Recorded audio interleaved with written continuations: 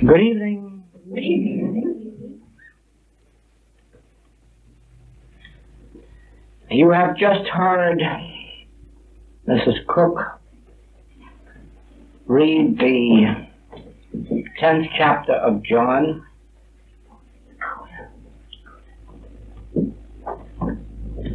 which illustrates two very important points in the message of the infinite way. One of these is the Master's statement that he can lay down his life and pick it up, that no man can take it from him. If you will remember, when Jesus was standing before Pilate, and Pilate reminded him that he had power to crucify him or set him free, that Jesus answered, "Thou couldst have no power over me unless it came from the Father." It has puzzled many people why he could say that to Pilate and then be crucified. But you see, the 10th chapter of John reveals the answer.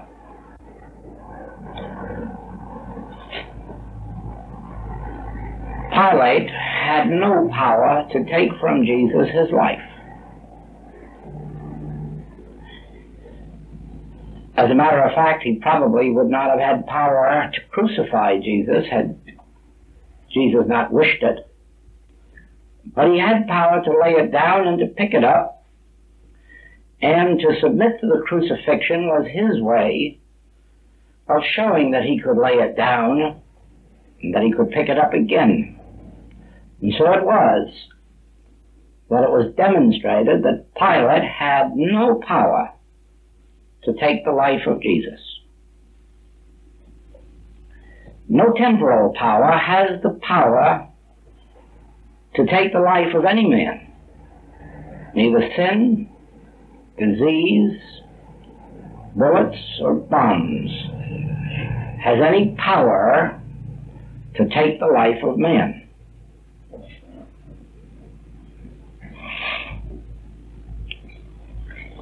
We do not voluntarily submit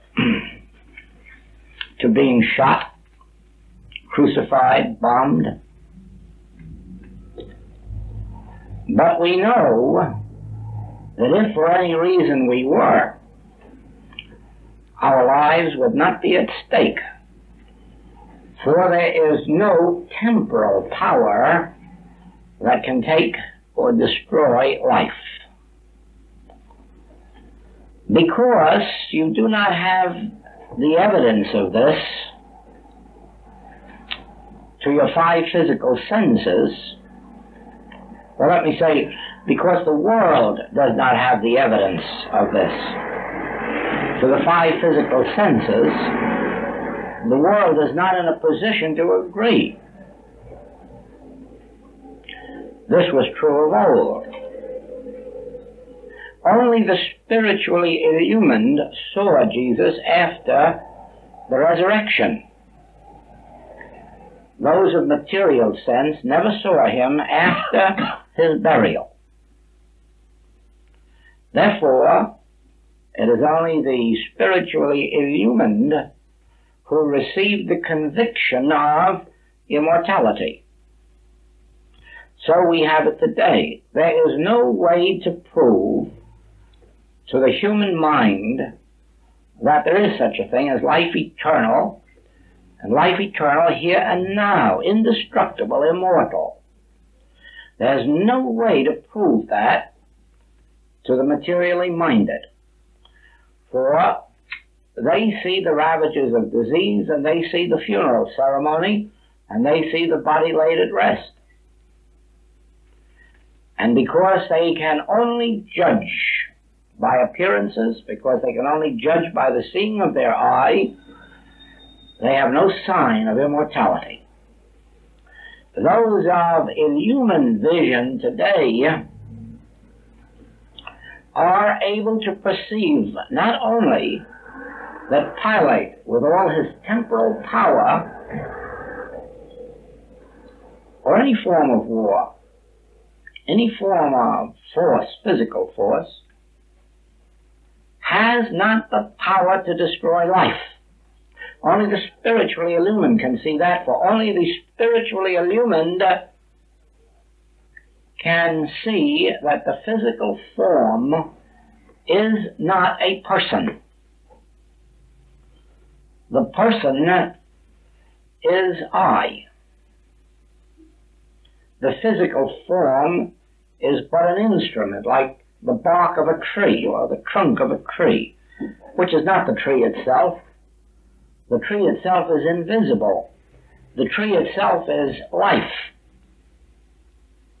which flows as a tree, and the physical form, the trunk, the branches, the leaves, these do not constitute a tree. These constitute the form or the vehicle as which the tree becomes visible. So it is with us. When you look in the mirror, you cannot see yourself.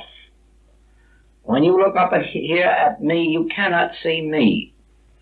You can see my form, but I can prove to you that I am not in this form. I can prove to you that you are not in that form where you are. All you will have to do is to perform the experiment that we do in our classwork of looking down at your feet and asking yourself if those feet constitute you. Are you feet? Then you smile and say, no, these feet are mine. And so you go all the way up the body until you come right up to the top of your head, and you say, is this me? And you answer, certainly not. This is mine.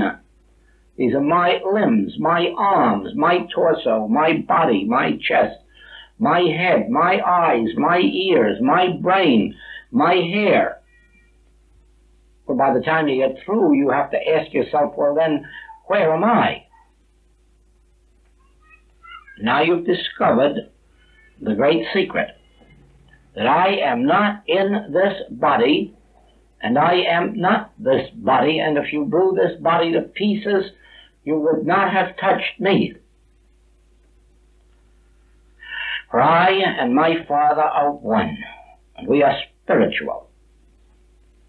I am the life which animates this body.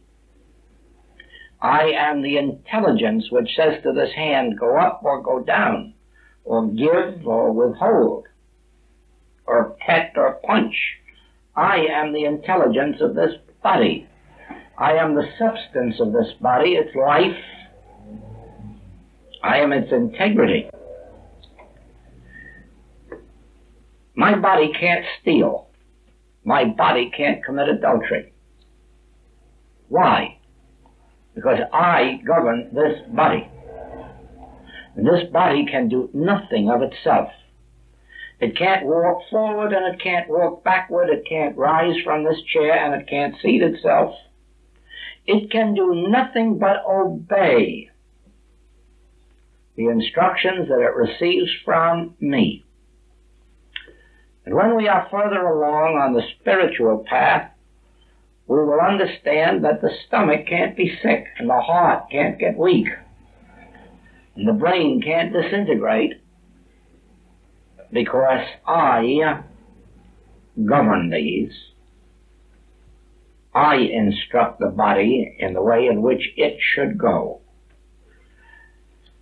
If the body deteriorates, it is because we have not accepted spiritual truth, and we have permitted universal belief to operate in or upon the body.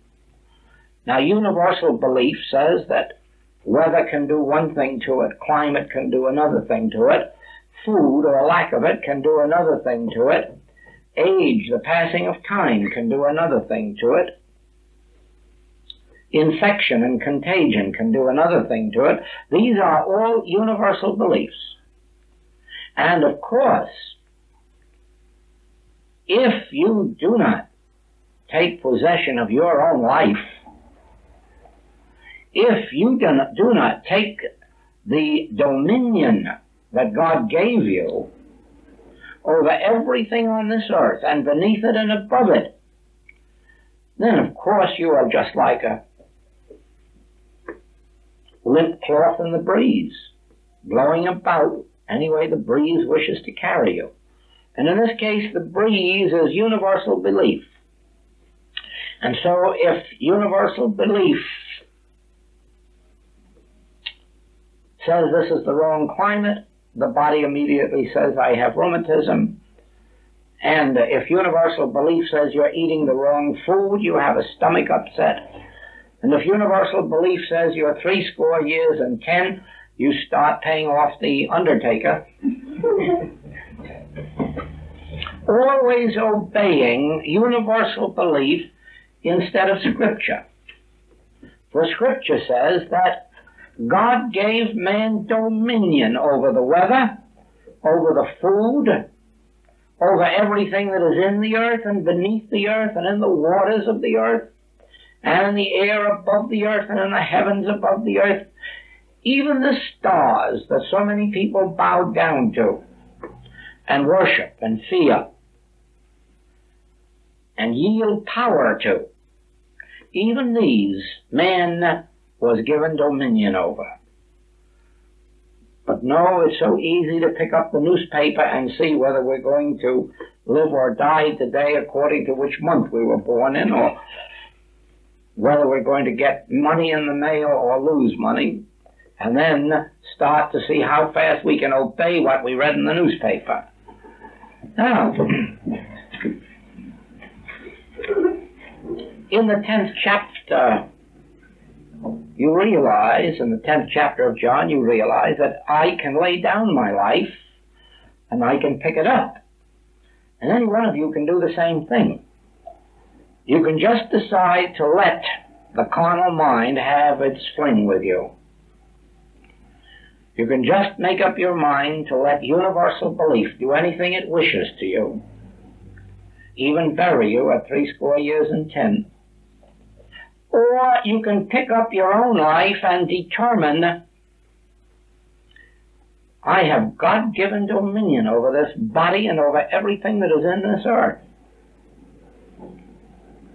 and above it and beneath it. Only I have to take dominion. Now the same 10th chapter of John tells you how. Because it says you can only enter life more abundantly through the door. And then it tells you what the door is. I am. And there you have it again. I can lay down this life or pick it up. I have God-given dominion. Therefore, the door through which you have to enter life more abundantly is a door called I. I. When you stop to ponder that word I and meditate upon it, first of all realizing that I isn't a body and isn't in the body, that I is something outside of, yet governing the body. All of a sudden you realize the infinite nature of the I that I am. You begin to realize why Moses was lifted up from being a shepherd to being the leader of an entire race of people, just by the discovery of the word I.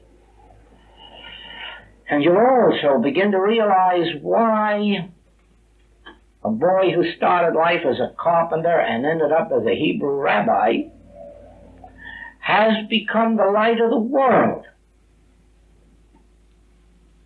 And he did it all through the word I. Every bit of it. I am the way and the truth and the life. I am that I am. I am the bread and the wine and the water. I have meat the world knows not of. I am come that I might have life and that I might have it more abundantly. I am come that ye might have life. Anyone who realizes the sanctity of the word I becomes a leader, nationwide or worldwide, of those who are seeking the secret of life more abundantly. It isn't difficult for a shepherd boy to become a world-renowned leader. It isn't difficult for a Hebrew rabbi to become the light of the world. Anyone can do it. It just requires the realization of the meaning of the word I. I don't mean by any manner of means that it's easy. I don't think it was easy for Moses. I don't think it was easy for Isaiah. I don't think it was easy for Jesus, or else Jesus would not have said, the way is straight and narrow, and few there be that enter. But I think it's possible. I'm sure that it's possible.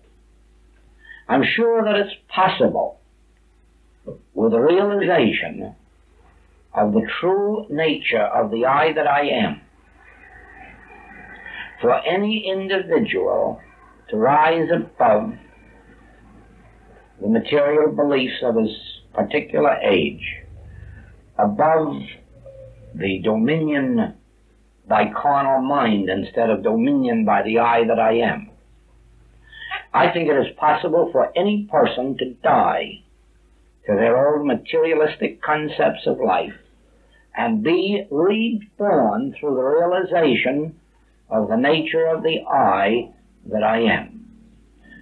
For only then does it become clear that I and my Father are one. That all that the Father hath is mine. The place whereon I stand is holy ground. You see, once we recognize I, we have recognized the presence of God. And where the Spirit of the Lord is, there is liberty. Where the Spirit of the Lord is, there is liberty. Where is the Spirit of the Lord? Wherever there is a recognition of man's oneness with his source. I and my Father are one. One isn't two by any manner of means. One is just one. And that one, I am. Once this is recognized, you begin to meditate. And when you meditate on the word I, having discovered that I am not in the body, I am not sitting here in this chair, you soon find that I occupy this whole room. Later on, you'll discover that I'm outside this room looking in.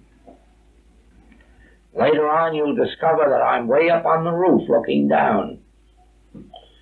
And sometime later, you will see that I am at the center of this universe, looking forwards, backwards, to the left and to the right simultaneously, beholding this entire universe all at one time, including the past, the present, and the future, for I and my Father are one. And where God is, I am. Where I am, God is. Where I am is recognized, God is. In the recognition of I is the recognition of infinity. Then you understand that other statement in the 10th chapter of John. I am come that ye might have life, and that ye might have it more abundantly. And as you begin to ponder that word I, you will find that your life is becoming more abundant. Your relationships with others will become more loving, peaceful, generous. Your supply will either increase or cover much more ground than it ever did before. it will come to you with less effort, less exertion, less strain, and it will go out from you without any violent holding on to it. We create our own pains by trying to hold on to form, by trying to hold on to things which we have outgrown, by trying to cling to conditions which we believe gave us joy yesterday and therefore will give us joy tomorrow, not remembering that we have been taught even in the old scripture not to lay up manna for tomorrow, not to lay up treasure where moth and rust corrupt. For we do not live on yesterday's manna. We do not live on yesterday's possessions. We live on the grace of God. That can only become apparent to an individual when they have come into the realization of the nature of that I which has come to us, that we might have life, that we might have it more abundantly. Many people lose the way because they think I lived 2,000 years ago. They think I lived as the man Jesus and as nobody else, not realizing that I live as me and I live as you, and that I is the true identity of every individual, and that I is with you that you might have life and that you might have it more abundantly. It may be true that there is only one I, and I'm sure we will discover that there is only one I, but we will also discover that I is your being, and that it is yours in order that you may have life, that you might have it more abundantly, that it is your permanent identity unto immortality. And if this temple is destroyed in 3 days by your recognition of the I that I am, it will be raised up again. Really, it makes no difference if this temple is destroyed, because even now it is being destroyed day by day. Every bit of our body drops away day by day and is renewed day by day. It is said that in the course of a year, not one of us has the body we had a year ago. So it is then that this I, which is our true identity, is letting the body die day by day in order that it may be renewed day by day. And so if this whole temple were destroyed, I would raise it up again. The more conscious we are of being that I, the less chance we have of witnessing the destruction of our body. Except if we wanted to do it as the Master did, just as an illustration, we could say, go ahead, destroy it. And in 3 days I'll raise it up again, just to show you as an exhibition what can be done. But otherwise, you will find that your body is the temple of the living God. It's an indestructible temple, an immortal temple. So you see the importance of this reading tonight.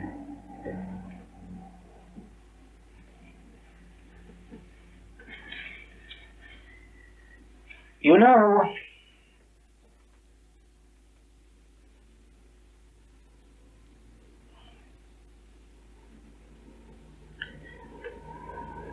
you have here in England the best newspaper there is in all the world. I don't know of any in all my world's travels that compares with the Manchester Guardian. And those who read that paper are posted on all of the conditions that exist in this world. It covers the whole range of world activities, from human activities, from one point of the circle right around this globe to its starting point. But if you read it regularly,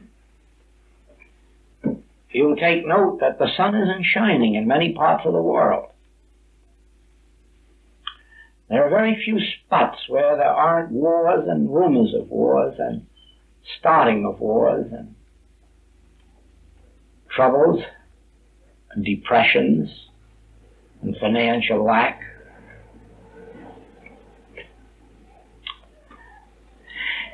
And the question must come to your thought,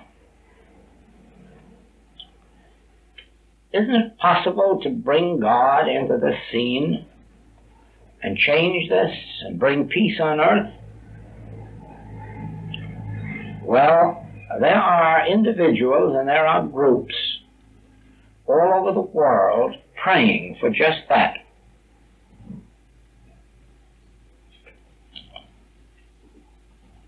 It would be a great miracle if they should ever succeed. For in the history of the world, it never has succeeded. And there have been just such groups since time began. Individuals and groups all over the globe praying mightily every day for peace on earth. No one yet has ever lived and witnessed it. No one has ever seen a period of peace on earth. There have been a few short intervals between wars, very short, but never peace. Never. Prayers of that kind have never been answered. Prayers of that kind never can be answered. It is a pleasant pastime, and I'm sure it leads ultimately for the individual who's doing it to a greater experience than if he were watching a television show or playing cricket. But as far as achieving the hoped-for ends of peace on earth, it can't happen. And the reason it can't happen is there isn't any war on earth. The only war that exists is in the mind of men. And the only place that war is ever going to be eliminated is in the mind of men. And if it isn't eliminated there, it isn't going to be eliminated on earth. Because how can you have peace on earth while you have white hating black or black hating white, while you have Occidental hating Oriental or vice versa? How are you going to have peace on earth while one nation is trying to get the land away from another nation? Or an individual is trying to get the finances away from another individual? How can there be peace on earth? Why, if peace could be established on earth in this second, don't you know that tomorrow there'd be wars? There would have to be, unless the mind of man were changed. If we could have this room filled with people who could make the declaration within themselves, I not only would not go to war with you for any reason, not even for anything that you would do to me, but I wouldn't go to war with you if you stole everything I have. And furthermore, I wouldn't even go to court to sue for it. Now, if a room full of us felt like that, there could be no wars in this room. But would that stop it in the next house? No. No, certainly not. You see, the mind of man is the cause of war. His greed, his avarice, his jealousy, his malice, his lust for power, for control, for money. You can't stop wars while that's going on. It's an impossibility. And so it is that prayers shouldn't be for peace on earth. Prayers should be that the Christ should touch men's souls and awaken them. Then, when the soul of man is awakened, He doesn't want war. In fact, you couldn't get him to war, except he were ordered there by a government. You must render unto Caesar the things that are Caesar's. You can't help that. But that is doing something contrary to your own inner instincts merely to fulfill the functions of a citizen. But going to war doesn't end war. Staying home from war doesn't end it either. One thing alone ends war: when an individual realizes that there is a God. He has nothing left to war for. For anything that he could possibly get from man whose breath is in his nostril, he could get much better and more of from God, from the realization of I as his true identity. Now, don't believe for a minute that peace is the answer to national or international problems. Peace is just a little resting time to lay up more arms for the next war, to arrange a little more trickery to catch the next nation unaware. Our prayers should be that the hearts and minds of men be illumined by the Spirit of God, that the Christ touch individual consciousness and awaken men to the realization of their true identity, of the true nature of life. Then you can bring together a room full of people in the assurance not only that they won't war with each other, they won't even sue each other. In other words, they will have laid down the sword. When you can multiply this room full by nations full, then peace automatically ensues. Not because any mysterious God stopped it,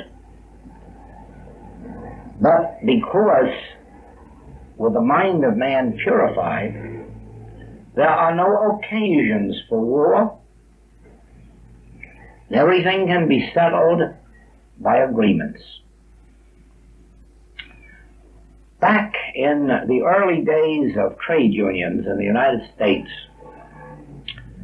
we had some pretty vicious strikes in which many, many men lost their lives on both sides.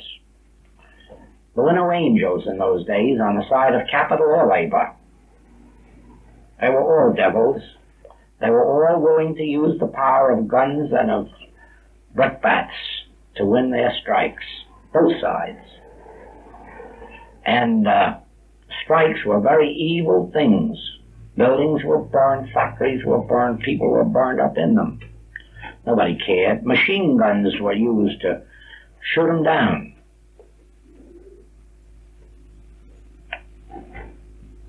Lately, strikes have become less evil in their nature so far as the physical aspect of it is concerned, and with the exception of a very few labor leaders who are still animals. They're not men. They haven't been raised to the dignity of any type of manhood. They're just clawing animals. Except for those few, strikes are conducted with dignity, with law, and with order. And strikes are becoming less and less and less in the United States. I presume that this is true over here, that they're getting less and less over here. This is because men are awaking more and more and more to the fact that force is not the answer to the demonstration of life. Now, when governments wake up, as capital and labor has awakened, when politicians awake to that, there will be no more need of wars. because all that can be accomplished by war can be accomplished by agreement. There has to be, of course, goodwill, and there's where prayer comes in. There must be goodwill in the mind of man before he can negotiate. There must be goodwill, and goodwill does not get there through materialism. Materialism clings too much to its dollars or pounds or properties. Goodwill, rather, materialism clings to possessions rather than to rights and justice and righteousness. Therefore, when the mind of man is purified, he will be freed of materialistic tendencies, that he will be freed of the evil side of life. When will man be thus freed? When he begins to realize that I am come. I am come. I in the midst of you. I, which is closer to you than breathing and nearer than hands and feet. That I is come, that you might have life and that you might have it more abundantly. And as you learn to live with that, abide in that truth and let that truth abide in you, all of a sudden you find your life becoming simpler. Fewer quarrels, fewer disagreements, fewer fights, a greater sense of abundance. And then you realize, why, none of this came to me from outside me. This has come from my recognition that God is in the midst of me. That God is where I am. That every time I announce or pronounce the word I'm declaring the presence of God. And my dependence being on that God, that I, the center of my being, the Father within me, my dependence being on it rather than on man whose breath is in his nostril, even princes. That is what begins to open up the whole of life to me, and then I can understand why there is something that I am that is called I, and that its function in my existence is to bring me life and to bring it more abundantly. Therefore, I need not look to man whose breath is in his nostril. I need not look to princes. I need not look to the favoritism of any man. I need not look to deals or manipulations. I can just trust this I to go before me and make the crooked places straight. As a matter of fact, I can go still further. I can realize that this I is my bread of life. That this I is the meat, the wine, the water, the power of resurrection, the healing Christ. And therefore that my whole and sole dependence is on the I, that I am. And you'd be surprised what happens in your relationships with everybody on earth the minute they feel that you're not holding them in bondage, that you don't feel that they owe you something. The minute you begin to realize that, why, even your legal claims are nothing. You don't even have to enforce them. You don't even want them or need them. For anything that I cannot do for me, all that the other fellows got wouldn't help. I have meat the world knows not of. Therefore, I don't have to look outside my own being. I am the wine and the water. I am the staff of life. It's all embodied within my own being. It's all embraced within me, and it unfolds to me through perfectly normal, natural channels. And while it seems to come from others, it isn't really. It's coming through them. God is just using them as an instrument through which my own shall come to me. Just as God uses me as an instrument through which your own shall come to you. The truth you are seeking of God you are receiving from God. I may be an instrument through which you are receiving it from God at this moment, but I'm not necessary to your demonstration. Only the I of your being is necessary, because as long as you look to it, it will raise up seed, and if there isn't a Joel around or a Gwen around, or there'll be a Jacob, a Moses, a Jesus, or a book. You'll never lack. If you look to Joel, you may, or any other person. But if you are looking to the I of your own being, then it may come to you through Joel or some other being, but really it will be the I of your own being that raised it up. You attract to yourself your teacher and your teaching, just as your teacher and your teaching attract you to them.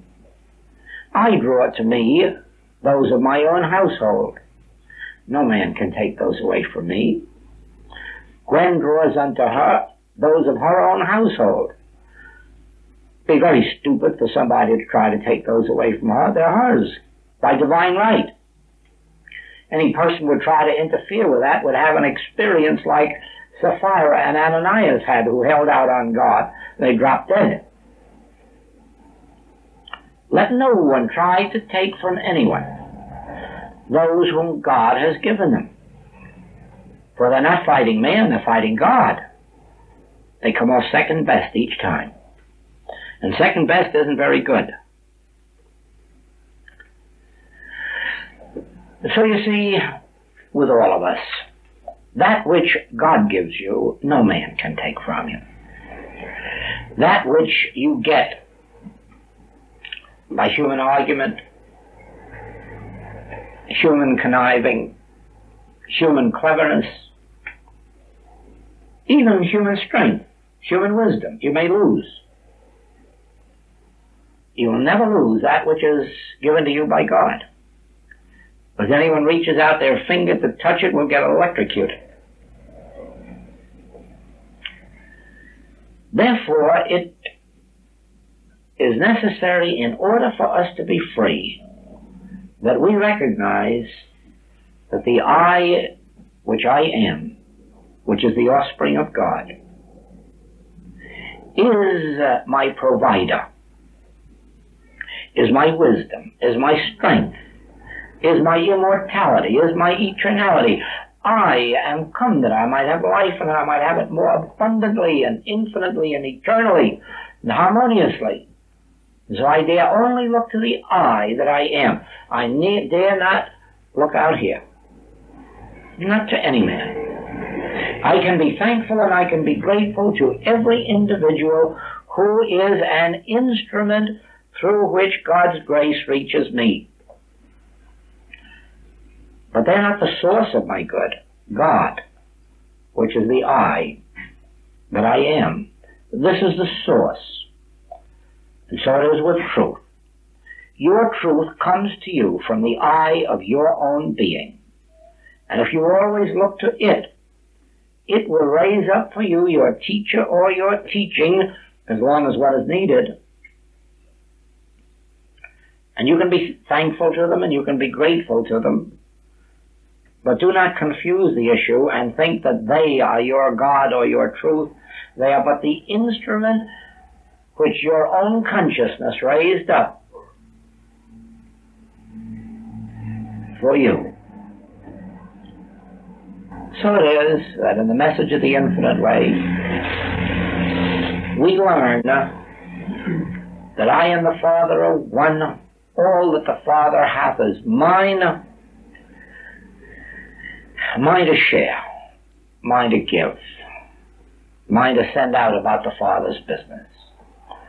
I do not have to hold on to it, for I do not live on yesterday's manna.